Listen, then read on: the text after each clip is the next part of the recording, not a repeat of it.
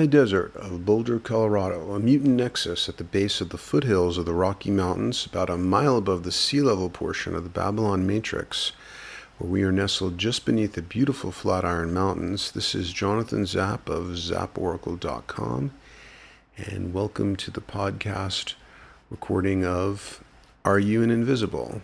Manichean Mutant Metamorphosis, a chaos magic artifact brought out of a reading of The Invisibles by Grant Morrison.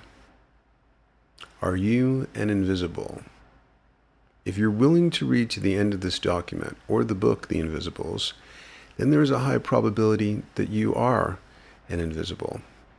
But there are many sorts of invisibles. Some are part of a hermetic circle of invisibles. Others seem to drift at the margins of social matrices, never fully bonding with fellow invisibles. Some invisibles fulfill their mission to shift the matrix in some essential way. Others fade from invisibility and become passively alienated or even merge with the opaque herd. It's important to know what sort of an invisible you are, because some types of invisibles have much brighter prospects than others.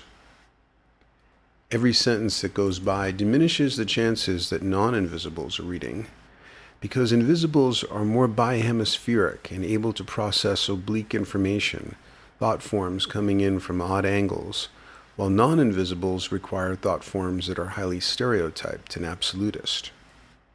Of course, a source of information that is always oblique can get really annoying, like asking Confucius for driving instructions and getting a series of parables and koans.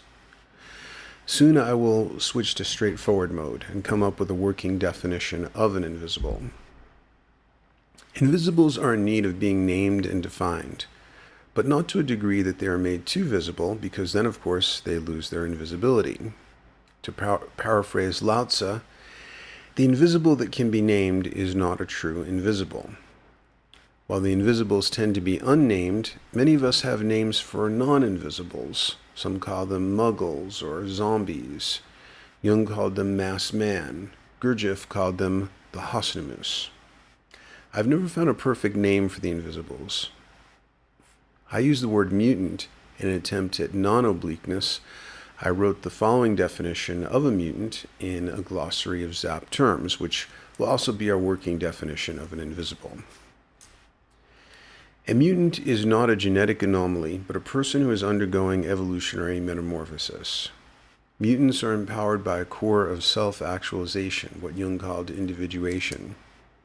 A mutant is a self-aware interdimensional traveler who is taking charge of his or her own interdimensional journey into the unknown. A mutant is someone who has a deep commitment to consciousness, which means a willingness to peel back the many layers of acquired conditioning and to help along the project of consciousness in general. This means that the deep commitment extends to others who are also committed to consciousness. A mutant with a capital M is one who serves transpersonal aims and is not merely looking to enhance his own status. It is this sort of mutant that Jung referred to when he said, "Every advance in culture is, psychologically, an extension of consciousness, a coming to consciousness that can take place only through discrimination. Therefore, an advance always begins with individuation, that is to say, with the individual, conscious of his isolation, cutting a new path through hitherto untrodden territory. To do this, he must first return to the fundamental facts of his own being, irrespective of all authority and tradition, and allow himself to be conscious of his distinctiveness. If he succeeds in giving collective validity to his widened consciousness, he creates a tension of opposites that provides the stimulation which culture needs for its further progress." And again, that was from a glossary of Zapp terms, which you can find on the homepage of my website, zapporacle.com. You joined a long time ago, but if you don't want to come with us now, if you don't want to find out more about what this is all about, you're free to go your own way. It's a quote from The Invisibles. The problem with this definition is that not all invisibles have fully answered the call to adventure. There are many faded or fading invisibles. To the perception of an empowered invisible, they throw back a weak radar return. The distinctness of their invisibility is becoming a gray blur, browning at the edges. These are the invisibles who disappoint their potential and succumb to the tragic magic of the Babylon Matrix. They're in a state of falling, sometimes quickly, sometimes in slow motion, through the wrong end of the telescope. Reverse telescope portals are available everywhere. Some are in the form of white powders, others reside in fluorescent lit cubicles, junk food meals, advertisements, and inauthentic social situations. Another quote from the Invisibles. You think you're an outlaw, but you just do what they want you to do. Cause trouble for a little while, screw some tart, raise more robots, and on and on and on. Diminishing invisibles eventually become invisible to themselves and thereby lose their invisibility. To be an invisible, your self-awareness must be ever growing, and if it is not, then it's ever diminishing. Dylan described this steep bifurcation. He not busy being born is busy dying. Grant Morrison wants to empower invisibles who are busy being born. In a fax he sent on October 26, 1993, with his proposal for the Invisibles, Grant stated his intentions this way. One of the things we should be trying to bring out is the idea of the Invisibles as a group to which anyone might belong.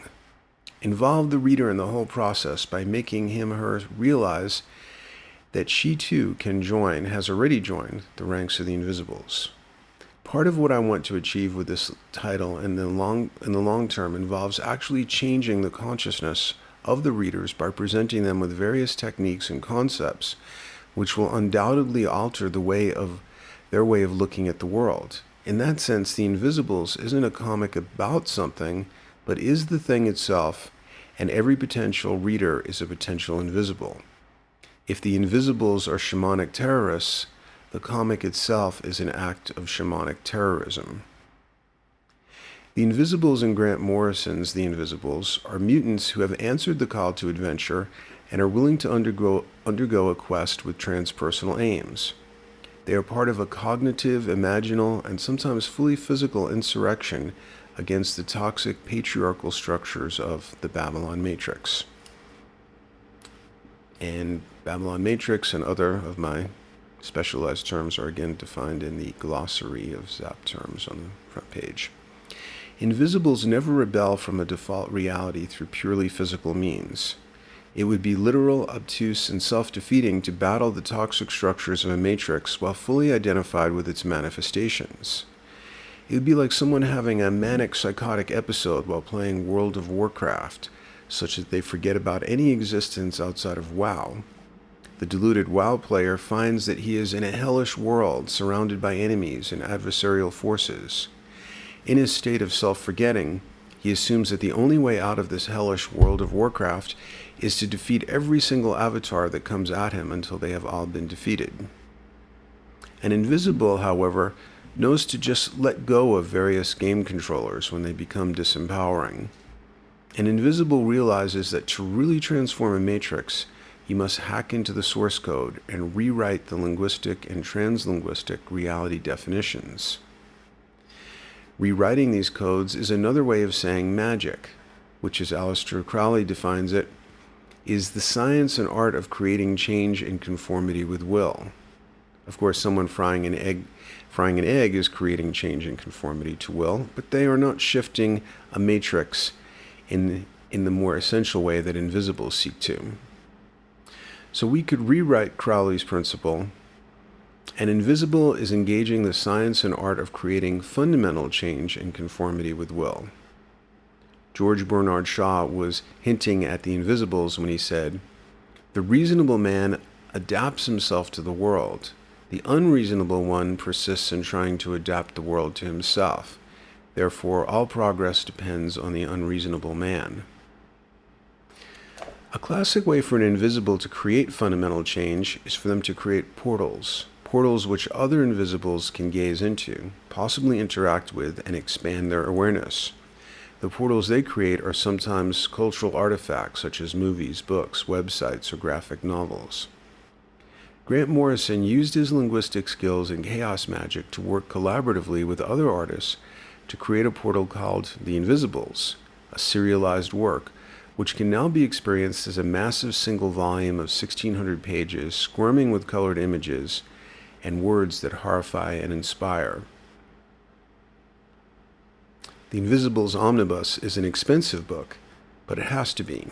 Sewn binding, 1,600 glossy pages, exquisitely printed in full color, and with no bleed-through, except in your mind. And there are the thousands, if not tens of thousands, of man-hours and mutant hours contributed by Grant and all the letterers, inkers, and colorists who produced the 10,000 or so panels comprising this massive book. If you have money to spend on this book, I also recommend the purchase of a magnifying glass with a 5-inch diameter lens. Magnifiers this size diffract light in such a way that it makes illustrations and photographs seem 3D. And this effect, as well as the magnification, increased the portal effect for me. Someone, probably an invisible, once said that you shouldn't read a book unless it's like a ball of light glowing in your hands. Reading the Invisibles Omnibus is like holding a 13-inch diameter sphere of what appears to be clear quartz crystal in your hands. It's heavy and a bit unwieldy to keep a grip on for long. These physical considerations, however, fade into the background when it starts to radiate strange images, and you discover that it is a palantir. To paraphrase Nietzsche, if you gaze overlong into the invisibles, it begins to gaze back at you. And sometimes its gaze is like the eye of Sauron, and it penetrates you with fell visions and the spells of Mordor. As invisibles become drawn into the invisibles, they will see images of many things, some intentionally false and distorted, others revelatory of hidden truths. It takes strength of mind to look into a palantir, or the Mirror of Galadriel, or the Invisibles, an interactive portal made of words and images. An invisible who engages the invisibles may find synchronicities linking them to this work in uncanny ways. They may also find that dark forces which whisper at the edges of their mind will be revealed in the invisibles, like a series of illuminated X-rays. The metastasizing spells of parasitic magic revealed in the X-rays will be tough to look at, but these things were much more uncomfortable for the invisibles who underwent them. For example, imagine yourself held captive in an institution at age 17. The head of the institution is a man named Gelt, who wears glasses with round lenses of nearly opaque blackness. Introducing you to your institutionalized captivity, Gelt tells you, this is a quote from the Invisibles, "We have mummified the living here, removed all their anger and frustration, all their feelings, left them hollow and dry, ready to be returned to the world. Here we make little soldiers, empty heads, marching to a common beat, living, growing old, dying in our service. 2 things we will make you, smooth between the legs, smooth between the ears, and what we take from you will feed the kings of this earth." Unquote from the Invisibles. It is this sort of X-ray you must be willing to endure to read the Invisibles. The Invisibles is a spell, not just a comic book. It tells the future. Things happen around it and to the people who absorb it. I'm not lying to you. I present a slice of human experience in this form. I started out writing a story, and slowly over a few years the world I live in became almost exactly like the story. And that was an excerpt from Grant Morrison's final Invisible Ink essay from The Invisibles Volume 3, Number 1. The Invisibles is a nexus of synchronicities and crossover effects for both its authors and for many readers. For example, I found many synchronistic links to my own unfinished fantasy epic, Parallel Journeys. There were several, but here are the 2 that are the easiest to explain. In a panel with a picture of a tower with 6 high-tension power lines, one invisible says to another, "One day, when we're all gone, the creatures who come after us will find these old steel skeletons marching across desert wastes or tropical swamplands. Think how mysterious they'll appear, like the old stones are to us. The new caretakers of the earth will wonder if these pylons were built to mark highways of unknown and forgotten power." In a passage from Parallel Journeys written in the mid-'80s, a character named Tommy, who isn't invisible in multiple senses, he's a mutant with literal cloaking abilities, is also standing before a high-tension power line tower. In the center of this dry ground stood an enormous geometric construction of steel bars, an abstraction of a standing human form with upstretched metal arms holding 6 black power lines against the sky. Tommy stood before this structure with a deep primitive dread, feeling its power through the pores of his skin. Invisible energy from the lines made his muscles twitch and pulled at his hair. Unquote from Parallel Journeys, early version. One issue of The Invisibles is entitled The Last Temptation of Jack. Jack's full name, his invisible name, is Jack Frost. The largest section of Book 1 of Parallel Journeys, which also dates back to the 80s, before The Invisibles was written, in other words, is entitled The Last Temptation of the Snowman. So, Last Temptation of Jack Frost, and The Invisibles, The Last Temptation of the Snowman in Parallel Journeys. Note added, on April 24th of 2013, the day after I wrote the above, I found that my very close friend, Jack Savage, had just taken his life. Jack had just turned 24 and was one of the greatest poetic and soulful voices of his generation, and you can see evidence of that in a document on my site, Savage Reflections, The Soulful Poems of Jack Savage. He was by far the most significant Jack ever to cross into my life. The Last Temptation of the Snowman takes place in an astral realm. 2 weeks, and again 3 days before the suicide, and with no information about Jack for the previous 8 months, I had a powerful dream where Jack appeared to be in a distressed, paranoid place in a lower astral realm, which looks like a grim, abandoned urban landscape, written about in Parallel Journeys. That part and The Last Temptation of the Snowman involve an attempt to help persons having a difficult time in a lower astral plane. No specific dream was recalled 3 days before the suicide, but I woke with an overwhelming and anguished concern for Jack. In the panel where Dane, a young man, is being given his Invisible's name, Jack Frost, he says, "Fuck off, I'm not committing suicide." Dane also looks like Jack. And there's a picture in the online version of this podcast, which you might want to go through just to look at the pictures of one of the issues of The Invisibles. I guess it doesn't give the number here, but it is called the title of the whole issue is The Last Temptation of Jack, and that's on page 589 of The Invisibles Omnibus, and Jack was born in 89. I could go on, but the synchronicities I experience will not be as interesting to you as the ones you will likely experience if you approach the uncanny energies shimmering around the Invisibles. As with the example outlined above, be prepared that the synchronicities could be intense and life-changing. Here's another quote from the Invisibles, or a couple of them. "When you were young, you spent hours writing with your left hand, didn't you?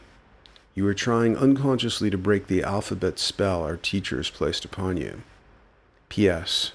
I have written this essay as a suicide note because your education system is retarded and rooted in an 18th century production ethic, and by the time you find this and award me 0 out of infinity, I will be dead." Unquote. Issues of The Invisibles were originally printed with the warning that they were for, quote, mature audiences, unquote. I would add that The Invisibles is not for those who confuse maturity with a persistent, socially sanctioned immaturity that many will bring with them to the grave.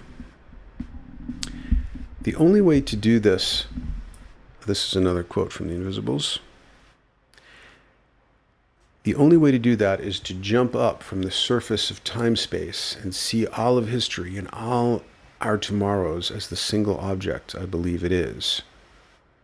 The Invisibles, this is my writing again now, The Invisibles is a jumping up from history and all its blood-stained pageantry marching through time and space. It gazes down at all that from hyperspace where it can be seen as a single object. And here's a quote from Super Gods by Grant Morrison. "The universe, the entire space-time continuum, from Big Bang to heat death no less, was not a linear stream of events with beginning, middle, and end. That was only how it felt from the inside. In fact, the totality of existence looked more like a ball of sphincters, constantly moving through itself in a way that was hypnotic and awe-inspiring to observe. And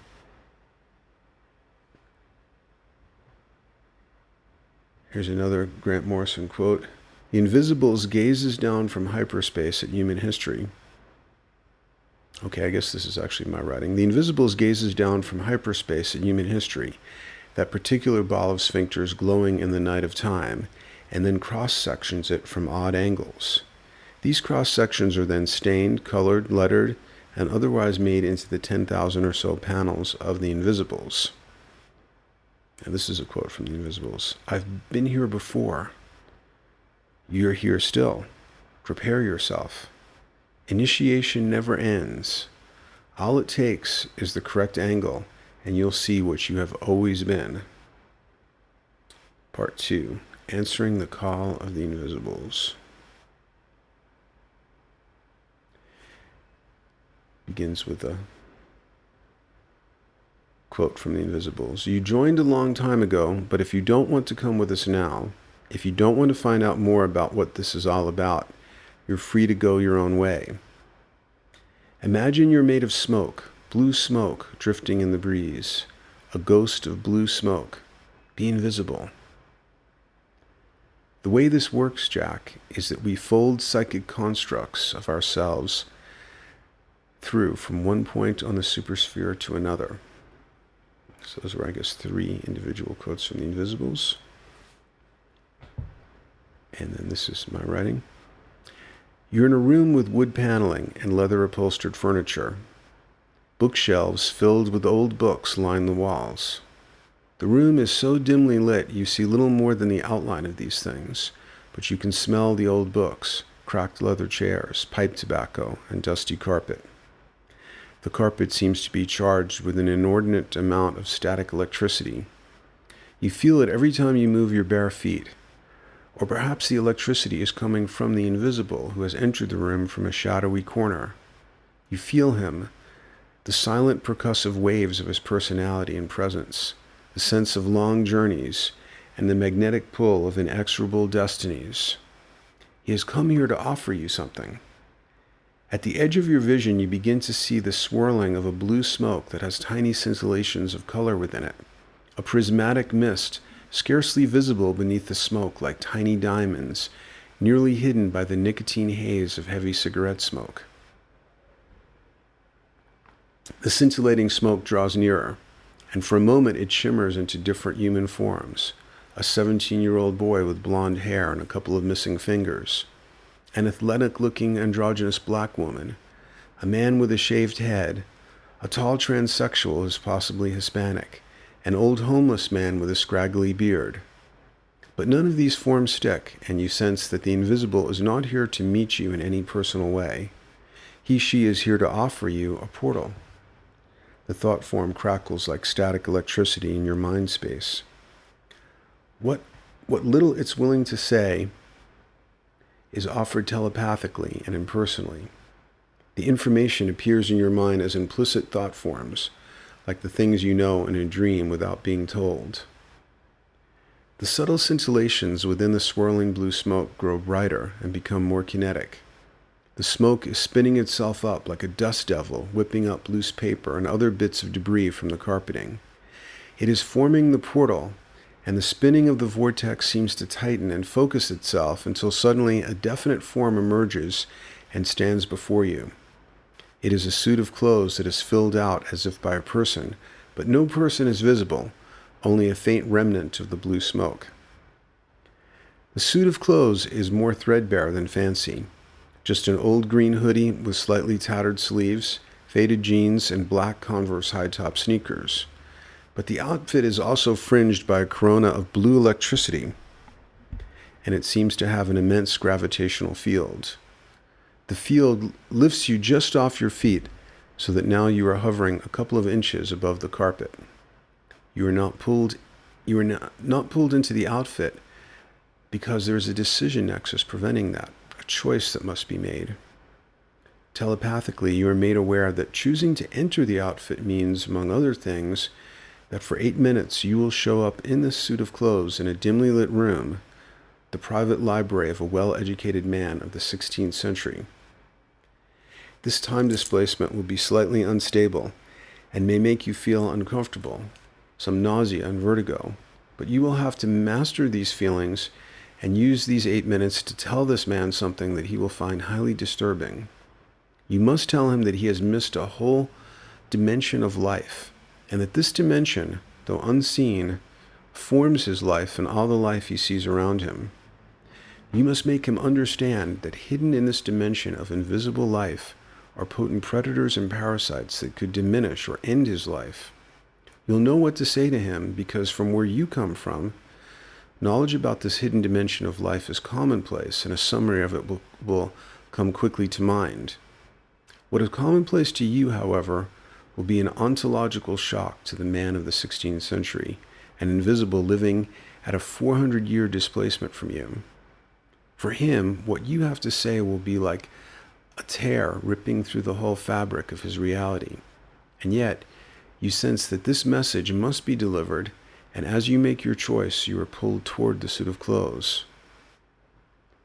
Your visual field interrupts for a moment as you feel an elevator drop twisting in your stomach, sudden figure ground reversal, and now you are in the suit of clothes, hovering in the dusty airspace of the room. There are things in the pockets of the hoodie. From the left pocket, you pull a crinkling bag of candy, brightly colored capsules of sugar and chemical flavor. The brand name is revealed on a shimmering rainbow-hued mylar surface. Skittles. In the right pocket is a familiar oblong object of rounded edges and precision surfaces of glass and metal. Your fingers trace the familiar contours of an unsheathed iPhone. A strong breeze blows through the room now. There is a sphere before you. It appears to be made of liquid metal, which has the look of slightly iridescent Damascus steel with a rippled structure that undulates so that the sphere at times becomes amoeboid, a moving freeform of liquid metal that is coming towards you, enveloping you. On the inside, the liquid metal is huge.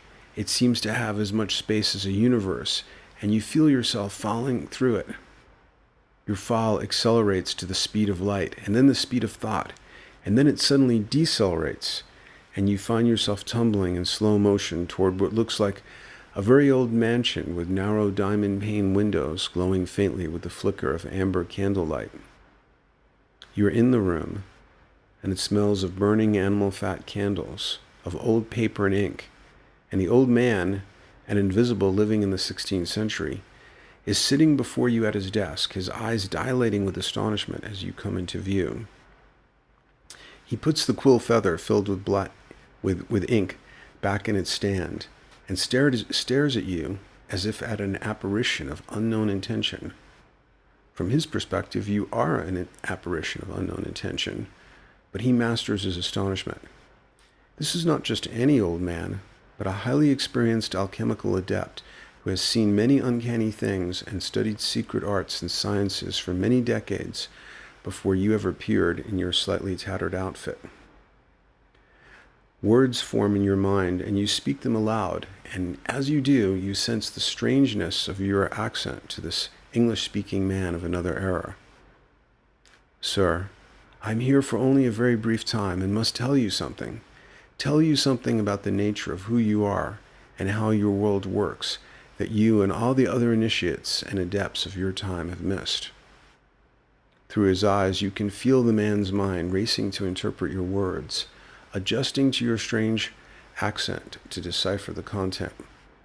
You sense that his is a brilliant mind, rigorously trained in the unraveling of mysteries.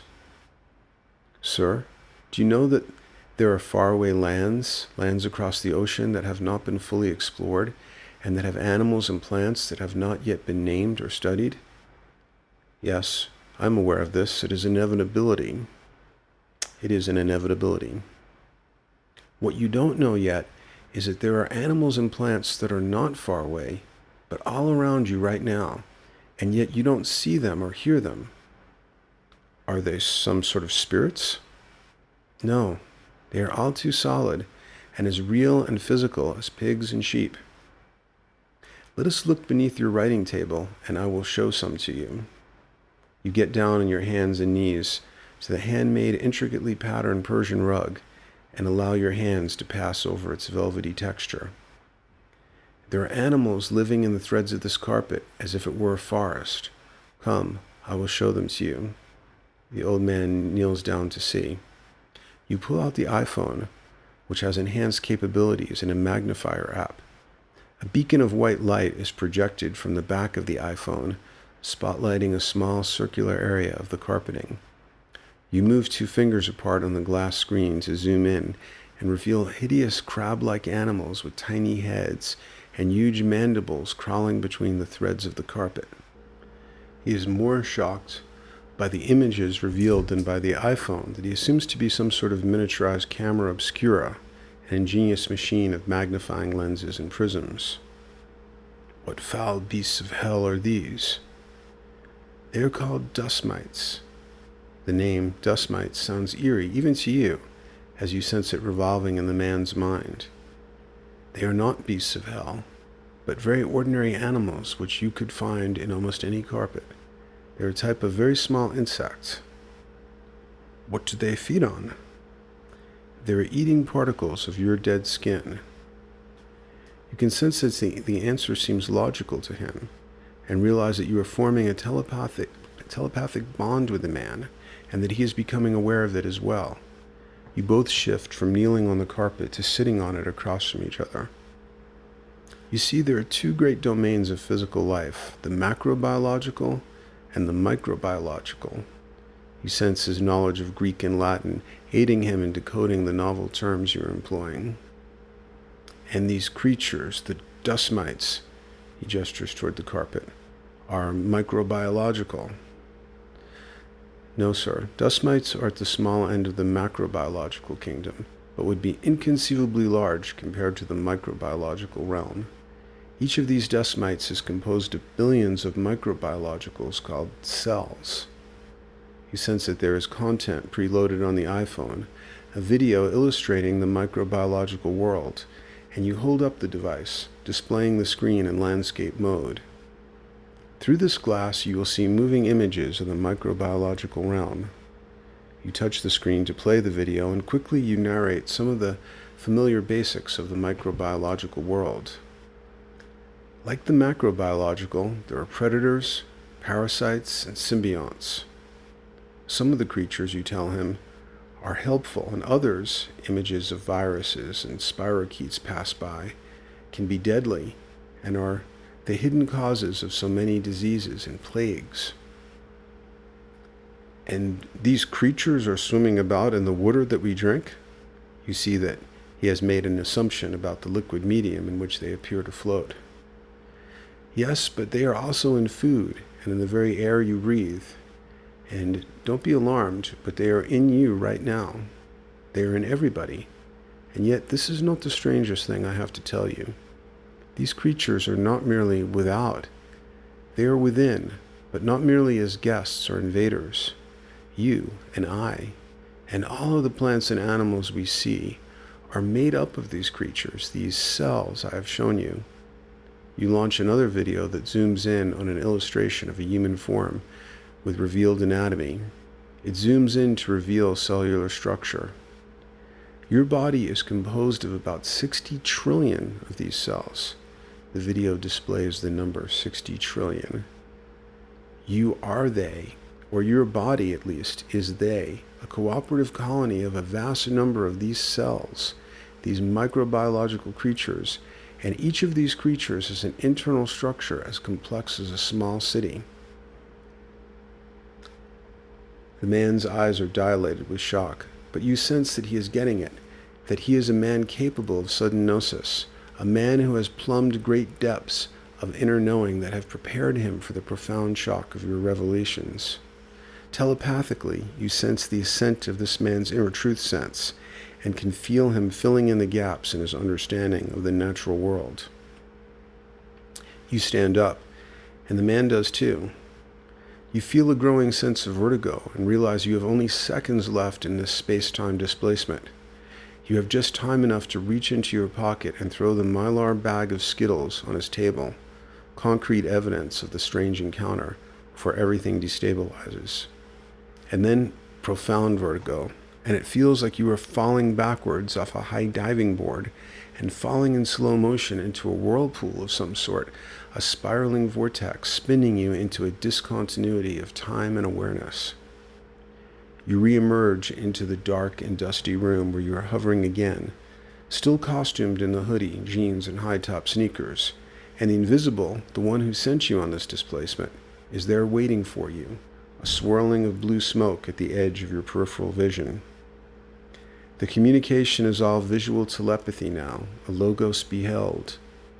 You see the invisible's omnibus before you, a huge volume with a pink hand grenade on the cover. The book is opening and the pages are flipping by at great speed. Visualize thought forms exploding in your mind. It is a download, a sort of training manual in story form, images and words flashing through your eyes and into your psyche. The content swirls inside of you, stirring deep fears and hopes. The words and images seem to coalesce into a nexus of meanings. With some telepathic assistance from the invisible, the vortex of words and images begins to act like a high-speed centrifuge, spinning out content that was hidden between lines and behind images. The content takes the form of more definite thought forms that have a radioactive afterglow. The thought forms emerge in a rapid staccato as pulses of words and images mixed. The words are easier to hold on to. These are my words, but it's sort of like a summary of key thought forms in the book. There is a third domain of life, energy-based organisms, recognized by all cultures except the fundamentalist materialists. They are called spirits and many other names. Their forms are even more various than that of carbon-based life, since their substrate is subtler and more plastic. Similar energetic transactions as macro and microbiologicals, symbiosis, predation, and parasitism. Potent energy parasites, feeding off Homo sapiens, harvesting the energies of darker emotions and sexual chi, called by many names by various cultures, incubi, succubi, pretas, hungry ghosts. The Gnostics called the most potent of these parasites the archons, the masters of deception. As spiders weave webs, archons weave matrices. Archons have infiltrated the whole matrix of history. Their spells are woven like threads of spider silk, woven into the bloody pageant of history, woven to keep us bound into conflict with each other, woven to keep us in a state of sweet fermentation, sweet ethers of suffering and dark passions, sweet ethers that feed them and fuel them, sweet ethers to harvest from us forever and ever and ever. They are the harvesters, hiding above us on the food chain. Their enemies are the invisibles, the ones who have awakened to the secret harvest, the ones who glow as seed crystals awakening the host, the ones who threaten the harvest. The harvesters need us energetically, just as we need the energy of plants or of animals who have eaten plants. Plants have a catalytic enzyme, chlorophyll. They are transducers of solar energy. They can feed directly on the energy of the sun. They can step down the solar energy into sugars and carbohydrates on which we can feed and fuel our existence. We learn to eat the plants, and the animals that arise form a food chain that begins with the sun feeding plants. We learn to become hunters and gatherers and then harvesters. As harvesters, we came to believe we were above everything. We lost sight of the harvesters above us. We converted fats, proteins, and carbs into subtler energies that fueled thoughts, emotions, and sexual energies. We also stepped down raw chi or prana that the hidden harvesters could not digest directly. The energy of pure prana or chi was toxic to them, could burn them the way the sun could burn us if we got too close. The harvesters need us to ferment energy from the source, to step it down into the redder, baser energy that has the right octane for them. The invisibles are like animals waking up on the way to the slaughterhouse. Animals that want to disrupt their food chain. The invisibles are animals that have taken forbidden medicines that have allowed them to see forbidden things. The invisibles have noticed the words and image spells whispering at the edge of their minds. The spells of the harvesters who want us sleepy and suffering, or crazed with hatred, jealousy, addiction, greed, and bloodlust. The invisibles see through to the hidden harvesting. The invisibles need you to join them. They need you to help awaken other potential invisibles to the secret harvest. The vortex begins to slow. The centrifuging of meanings contained in the invisibles is spinning out what looks like jigsaw puzzle pieces, word and image pages from the invisibles. The images and frame shapes of the panes dissolve as they come toward you until there are only words floating in thought space. And then these words become zeros and ones and fall into the device that is before you right now, a machine with a labyrinthine core of silicon. The zeros and ones are racing through the labyrinth, and they are being rendered as pixels, pixels that form words, words which cascade below as a series of 97 quotes from the invisibles. And just as the thought forms fall into zeros and ones and are reconstituted as pixelated words, you have stopped hovering in the darkened room and are returned from all displacements and are looking at the pixelated screen of a device. 3 things you can do with these 97 quotes. You can read through them and let them affect you. But be forewarned, some of these thought forms are potent spells, spoken or telepathically transmitted by archons or by the meat puppets that they possess. The voices of the archons have a whispering, hissing sound. Sometimes you may hear them as the sound of ancient animal skin parchment being torn into slivers by cold and spindly fingers. Sometimes you may hear them as a wailing, rising and falling sound, like the sirens of ambulances racing through the night toward highway carnage, or bodies riddled with bullets bleeding out on city streets. Sometimes you may hear them as the insinuating whispers of unauthorized surgeons who wear leather face masks. Sometimes you may hear them as voices that are childish and horrific, the whispering of the toys that rattle in the attic. The voices of the archons weave dark spells, but they are dark spells revealed and frozen for observation, like mosquitoes caught in amber. These are the voices whispering from the shadowy edges of history, weaving bloody pageants to be harvested and devoured. Comprehending these spells can help to immunize you from their fell power. These are the spells that can become magnified into matrices when you are in a state of inner chaos. When you dream and when you take potent hallucinogens, your boundaries become dissolved and part of you shows up in the world of the energetic organisms. Sometimes the archons will attack you during these times with fell word and image spells. If you're strong enough, you will see that these attacks are also moments of seeing spells revealed. And even if it is only in retrospect, comprehending the spells can help to depotentiate their fell power.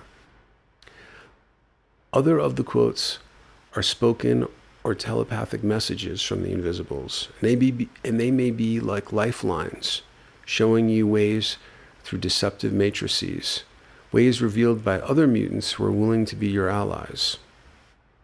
These quotes have also been turned into an online oracle by my friend Nicholas Susky, and the link is provided in the document to the computerized version, online version of this oracle.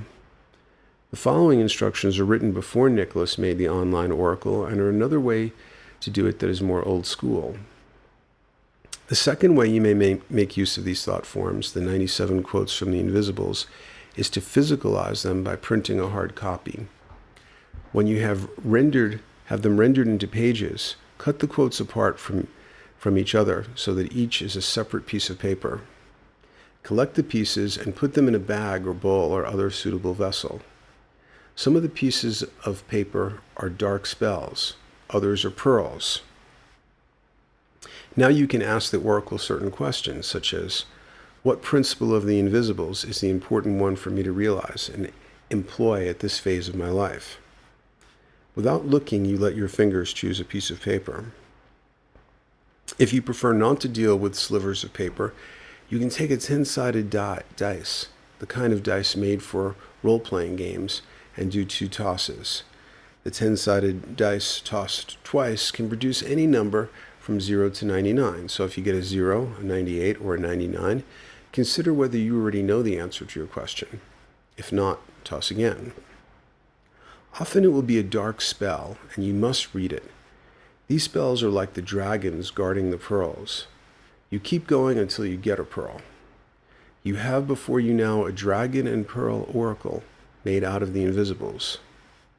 Third, once you have encountered all the dragons and pearls from either or both of the 2 activities outlined above, read the Invisibles Omnibus and see how each quote, each puzzle piece fits in until you have assembled the entire image.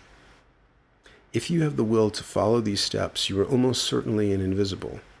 What kind of invisible you are depends on what you do and have already been doing with what the Invisibles reveals. Part 3, 97 quotes from the Invisibles. And I'm going to give them each a number that they were assigned. That'll also help to punctuate so you'll know when you're going from one quote to another. Number 1. Our world is sick, boy, very sick. A virus got in a long time ago, and we've got so used to its effects, we've forgotten what it was like before we became ill.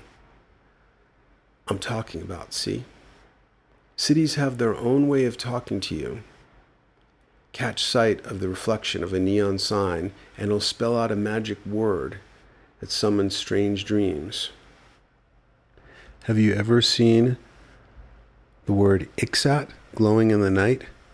That's one of the holy names. 2. Human cultures were originally homeostatic. They existed in a self-sustaining equilibrium with no notions of time and progress like we've got. Then the city virus got in. No one's really sure where it came from or who brought it to us, but like all viral organisms, its one directive is to use up all available resources in producing copies of itself. 3. 2 things we will make you: smooth between the legs, smooth between the ears, and what we take from you will feed the kings of the earth. 4. Stick with me, boy. I'll show you how to stay alive in this hard and hungry world. 5. And this here is what we've come for. The blue mold grows here. Smoked, it brings visions and opens doors to other Londons. 6. Cities full of magic, neither bad nor good, just there to be used by the people who know. Cities live and breathe magic. 7. 2 Londons there are. There's the one you can see all around you, and there's the other city under the skin of this. 8.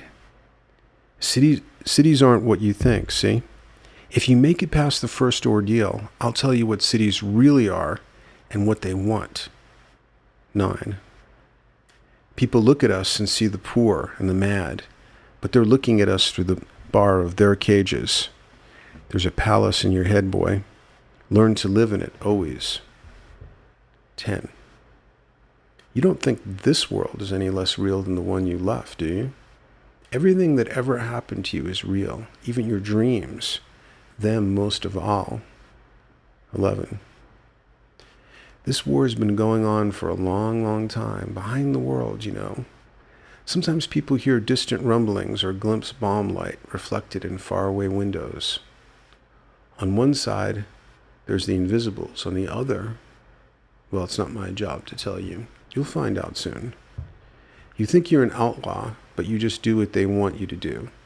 Cause trouble for a little while, screw some tart, raise more robots, and on and on and on. 12. Your head's like mine, like all our heads, big enough to contain every god and devil there ever was, big enough to hold the weight of oceans and the turning stars. Whole universes fit in there. 13. Sorcerers have to be warriors, Dane. We don't lie in our beds waiting for good old death to come sidling up in his cap and bells when we least expect it. No, we go a-knocking on the bugger's door, and when we opens it, all surprised and sleepy-headed, we leap past him and out. 14. You joined a long time ago, but if you don't want to come with us now, if you don't want to find out more about what this is all about, you're free to go your own way. 15. You'd be looking for a purely random sigil, a pattern made by birds or the reflection of clouds in a shop window. You'll know when you see it. 16. A corridor. A cannon fires only once, but words detonate across centuries. One day men and women will be equal and free from tyranny, free of God and fear, and we will have helped to hasten that day with our words. 17. The utopia I speak of lies in the imagination. It is not built, it grows. It grows in the hearts of men who love freedom. Our words must draw the maps of this new world so that others may find their way there. 18. Ganesh is an old pal of mine, the god who breaks down obstacles.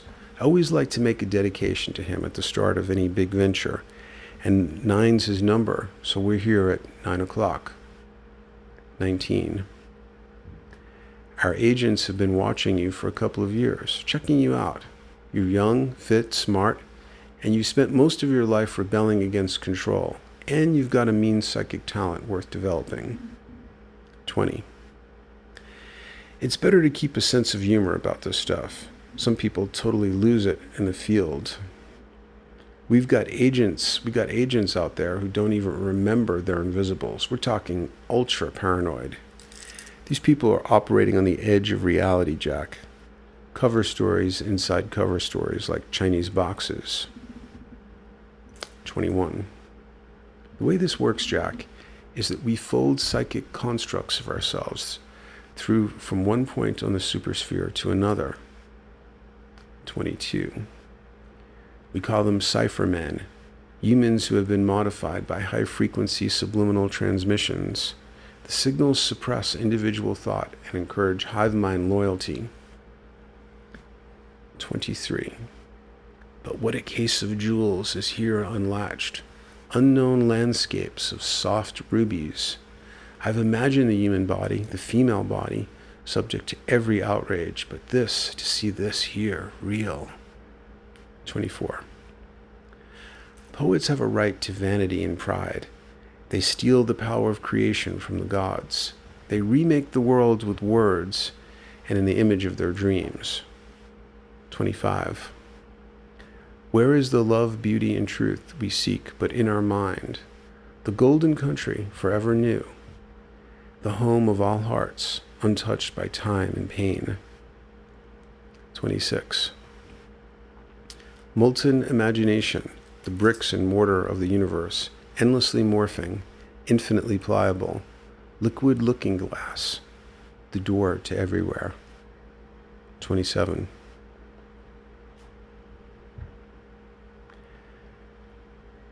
And Mictlantecuhtli, the dead landlord in the place of weeping, the place of the unflushed. 28. We've strayed far from home, little Orlando, little unfinished one. You don't belong here in the world of the fourth sun. 29. See, it's like there's this attractor at the end of time, like a sort of singularity, a black hole, and it's pulling us all towards it, so things are getting faster. 30. Outside, fleets of good UFOs and bad UFOs clash in slow motion. Normally, it's advisable not to do anything that might attract the attention of a parasitical bad UFO, but right now my belly's rumbling. I have to use my Ojas radiation to attract a good UFO, I need nourishment now. It descends, lets down an umbilical, and I drink its blood fuel. Like the placenta in the womb, the original Christ who dies that we all can live, it sacrifices itself to feed me. 31. Ultra-dimensional, Moorish Arabian spaces and motifs, pattern in constant kaleidoscope motion, the souls of dead crackheads imprisoned in vampire seed pods, endlessly drowning in their own sweet spirit nectars. Poisons and acids bubble in pools, heat flashes and the stink of burning ants under glass, formic acid, egg chambers, faceted eyes. He's coming. I can feel him. I can feel the wind of the billion shadows he casts. 32. They were given to me. I am preparing a feast for my family, for all the little ones who burrow and sting. And when we are done, the rind and pulp of these souls will undergo metamorphosis. 33. The key is a prism. The prism is a key. I'm not sure which. They taught me how to arrange it, angle it properly. There are 5 distinct hand movements. 34. It's very beautiful at first to watch the glass surface begin to shimmer and pulse like a beaded veil, like rain falling. 35. Maybe it's like a whirlpool, and the closer we get to the apocalypse or the eschaton or whatever you want to call it, the more things happen in a shorter time. 36. Hilda will have to become a girl. It's the only way to pass on our teachings. 37. That is why they say a true initiation never ends. How can it end when it takes place outside of time? The moment of your initiation is a ripple in the bubble of time. 38. Dying? Of course you're dying. This is the land of the dead, after all. 39. Just as the interpenetration of a spherical form into a two-dimensional plane is seen as a circle of varying diameters, so too does the interpenetration into your three-dimensional continuum appear as a lens form capable of altering its shape. This is a magic stone. Do you understand? It is made from, we're going to put it in your head and activate your third eye, Anjuna chakra. 40. That's shite. This isn't a fucking spaceship. You're not real aliens. This is just like a film, except it's in 3D. 41. Jenny orgasms as she dies. Airbursts of blood like liquid fireworks. Slow motion plasma. Neutrophils, lymphocytes. Several 100 million red cells, rich in hemoglobin, shimmering in the sunlight. Type O, calm as muck. 42. One of the archons walks nearby. He's coming from the direction that can't be pointed to. He's ready to intersect. For God's sake, you're not bringing one of them through. I wasn't told about this. I'm not prepared for the interface. I bow down, slave. Adore the king of all tears. 43. That is why we are devouring our environment. Man, like the caterpillar or the maggot, is a creature in its larval stage. We consume to fuel our imminent metamorphosis. 44. How you must loathe yourself, so eager to struggle against anything but your own inadequacy. The truth is, you long to be like us, but because you cannot fit into society, you dream of overthrowing it. What is this infantile urge to destroy that which others have labored to build? 45. When you were young, you spent hours writing with your left hand, didn't you? You were trying unconsciously to break the alphabet spell our teachers placed upon you. 46. Entities, presences. I hear the drum beats of assassin gods. They've come to teach me. It's horrible, the things they're showing me. How to destroy souls? 47. The world that was facets honeycombed by her compound eyes. She scuttles through a jeweled maze of appalling colors. Vast perfumes and grotesque emotions, optic lenses morph to accommodate changes in the light-stained glass vision, migraine agony on overdrive. Everything seems sickening, artificial. Her remote palate clickers and whines. The hymns of her order self-replicate through the building, making it resonate like a hive. And at her side, the king of all tears, god of the endless iron room, manifesting in earth-plane manner, the warning siren of his voice rising and falling, activating the 14 chakras and hyperchakras in his spinal lattice, each lamenting outcry carefully modulated to program his nanofactories with dynamic mobile blueprints of a more welcoming environment.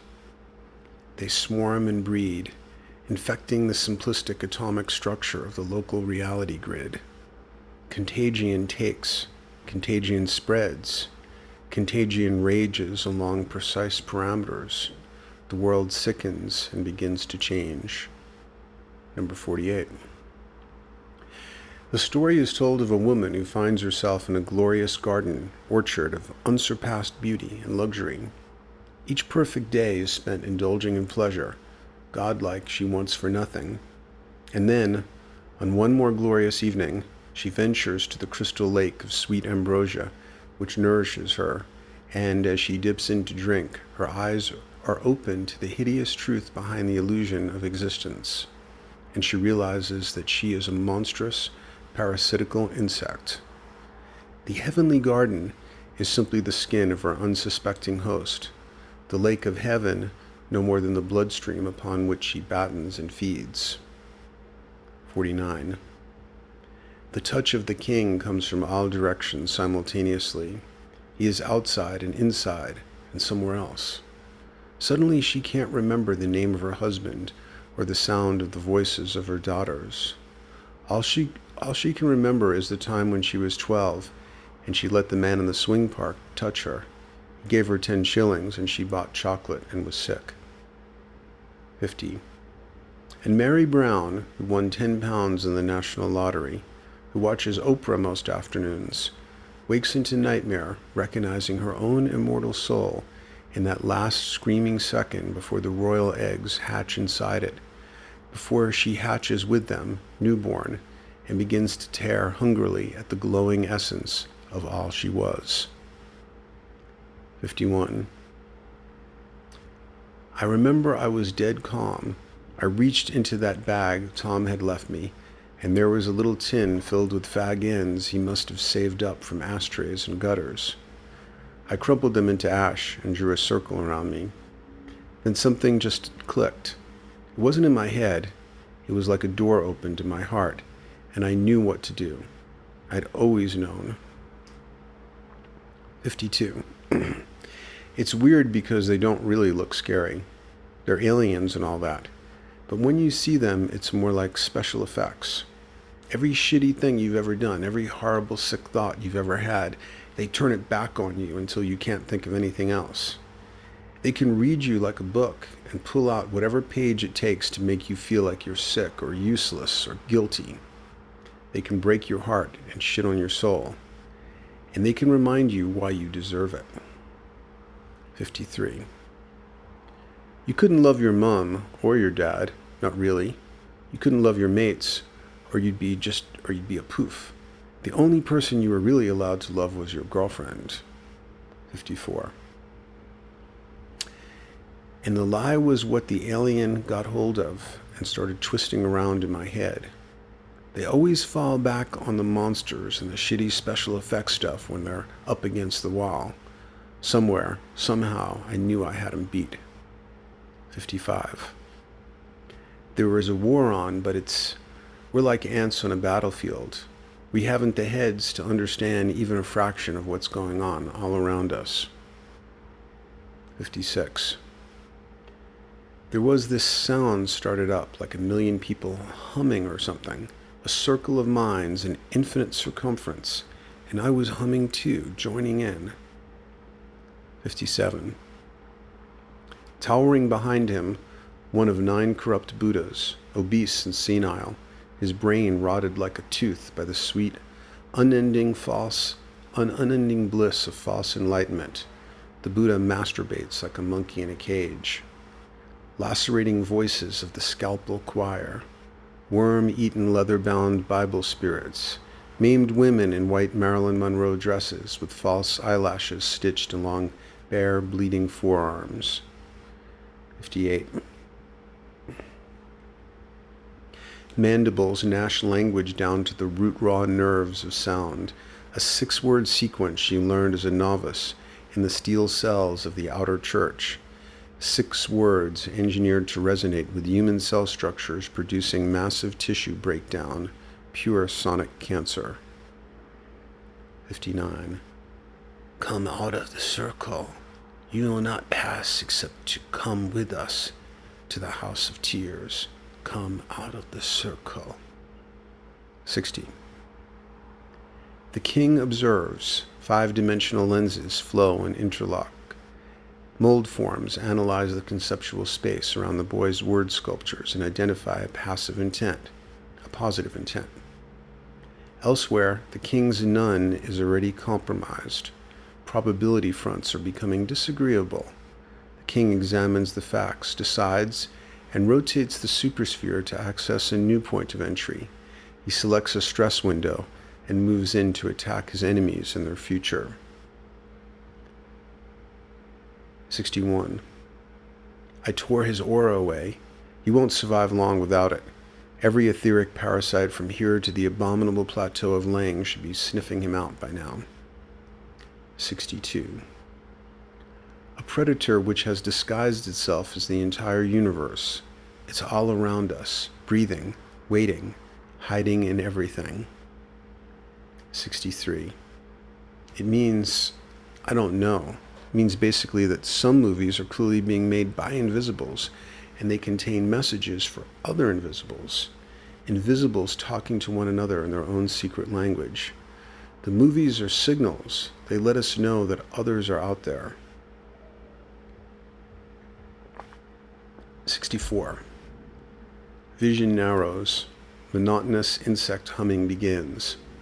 Things are stripped of all meaning, all significance, all association by that which is determined by control. 65. To fight the empire is to be infected by its derangement. Whoever defeats part of the empire becomes the empire. It proliferates like a virus. Thereby it becomes its enemies. 66. The only way to do that is to jump up from the surface of time-space and see all of history and all our tomorrows as the single object I believe it is. 67. I think my great-grandfather's origami is from the future. I think I will send it back to him from a time to come so that it will pass down through my family to inspire my efforts. 68. You, in your chaotic state, may experience our efforts in value-laden terms. Feelings of degradation, shame, and humiliation are common. Individuality is the name you've given your sickness, your deviation from correct functioning. Understand this. We have come to free you from chaos and uncertainty and individuality. 69. You are already in us. We have always existed in you, in your fevers, in your sick longings, in your cruelties, and in your despair. On the flat surfaces of all the feelings you categorize using these value terms, the gate leads from what seems to what is. Come home to the machine. 70. The crucified God image has been replaced by the new eon's dominant religious motif, a child fucking about with the building blocks of reality itself, restlessly destroying to create. 71. She attacked my mind. I retaliated by shedding part of my structure into her. I inserted a self-cloning incubus. It's growing in a dark and fertile part of her unconscious mind. 72. More self-awareness. And soon now it's going to wake up. The entire universe is going to open its eyes and blink, and we'll be here to see it happen. 73. You are already in us. We have always existed in you, in your fevers, in your sick longings, in your cruelties and despair. I guess that one's a repeat. 74. Only in your world are tortures eternal. I'm from the solid world where things pass. I've been a boy, a girl, a whore, a sorcerer. The darkness in people doesn't frighten me. When you shut your eyes, afraid to see yourself as you truly are, that is when you see only darkness. 75. The story dissolves in my head like sugar in coffee. It hangs in suspension, not quite complete. I'm almost scared to finish. I'm scared if I write myself in, I'll never get out. They'll find me trapped here in my own words. How many people have to tell a true story before it becomes true? 76. Stanislav Grof calls it basic perinatal matrix 3. It's visions of death camps, biological filth, demonic types of sexuality, inhuman technology. We abused one another. We experienced psychotic, morbid states of shame, disgust, greed, fear, and power. 77. What I know is this. Unusual information and insights seem to download into the brain. A kind of ego annihilation is followed by euphoric reintegration and a sense of external understanding. 78. Conditions within time are ferocious. Our suits begin to disintegrate after the first 20 years. 79. I've been doing a great deal of thinking, and what I've come to is this.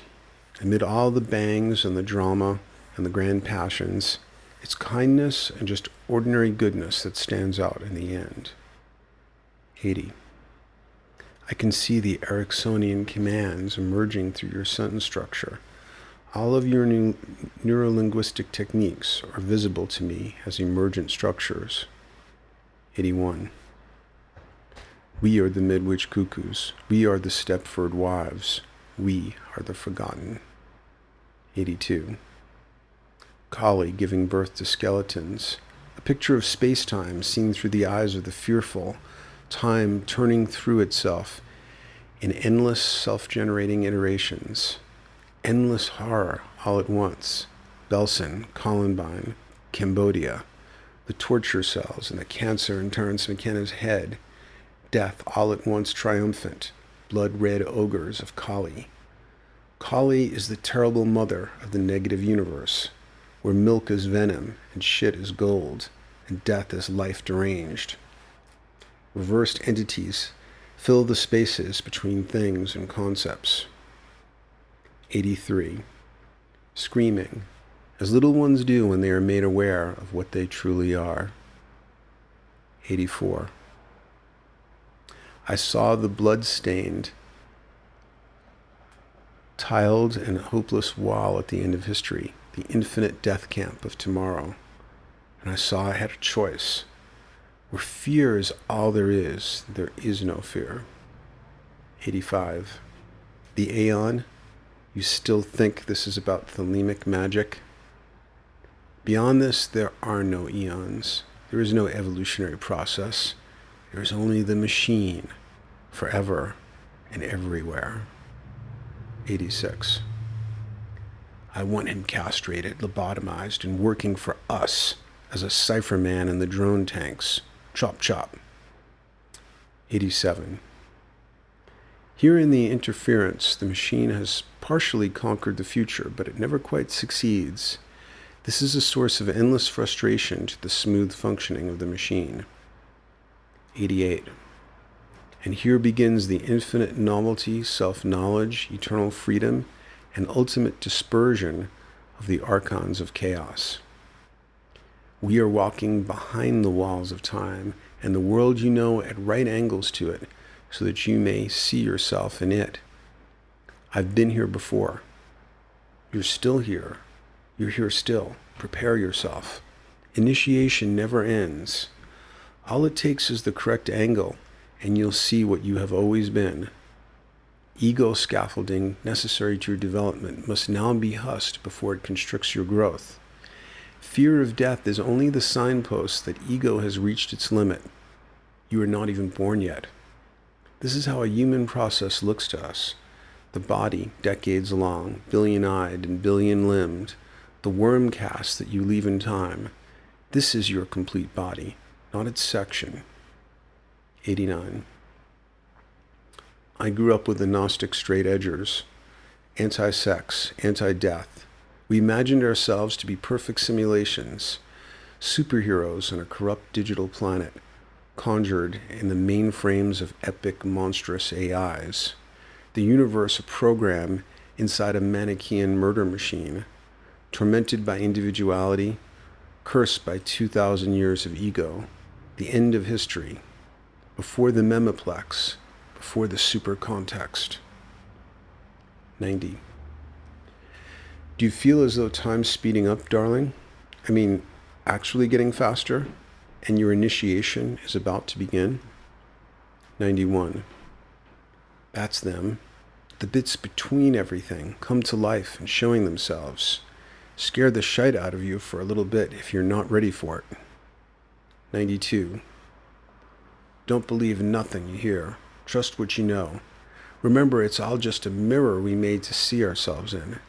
And when the archons come and it all turns inside out with scary miracles, it's only all the things you left outside when you were building your little house called me, eh?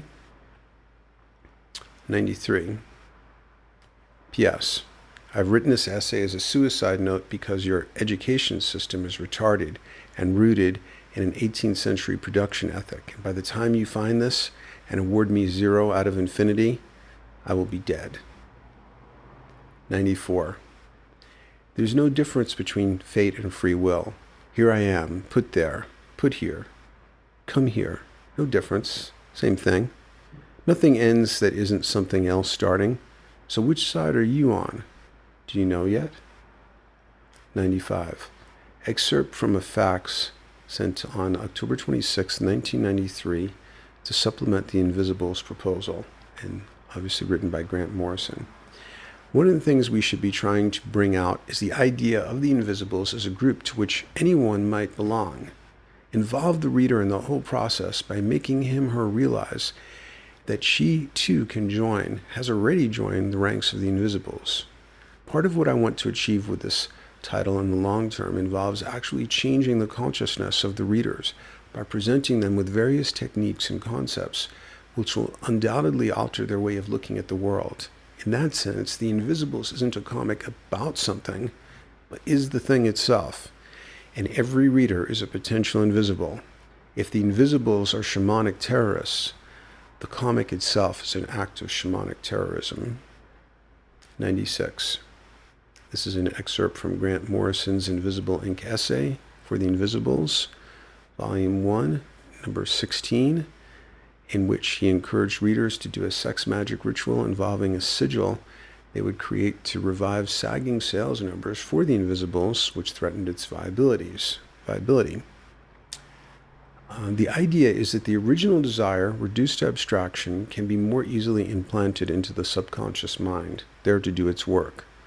When creating sigils, it's best to start with very specific desires that have at least some likelihood of success.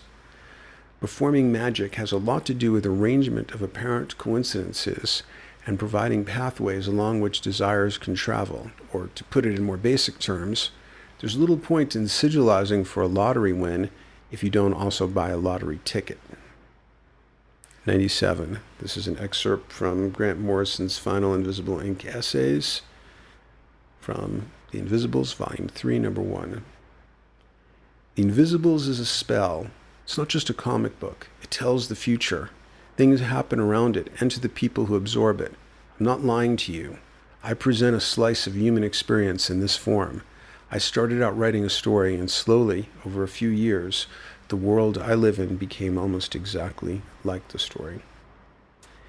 And that concludes this reading of Are You an Invisible?